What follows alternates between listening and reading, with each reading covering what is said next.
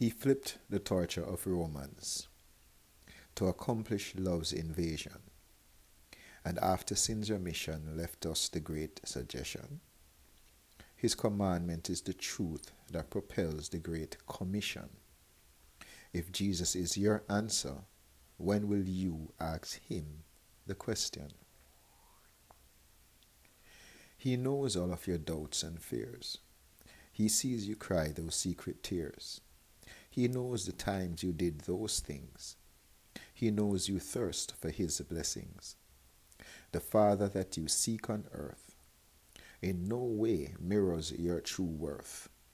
The life you lived, your imagination.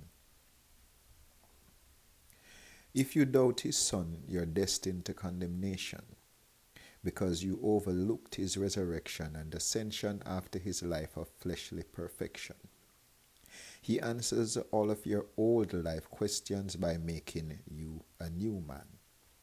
That man is only available by Christian mediation.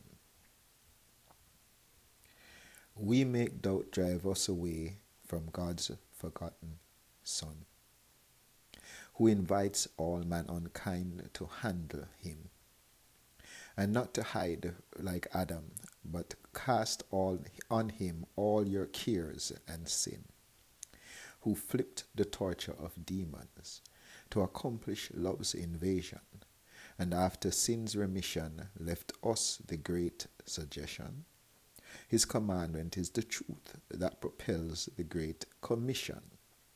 Since Jesus is your answer, why don't you ask him the question and wait?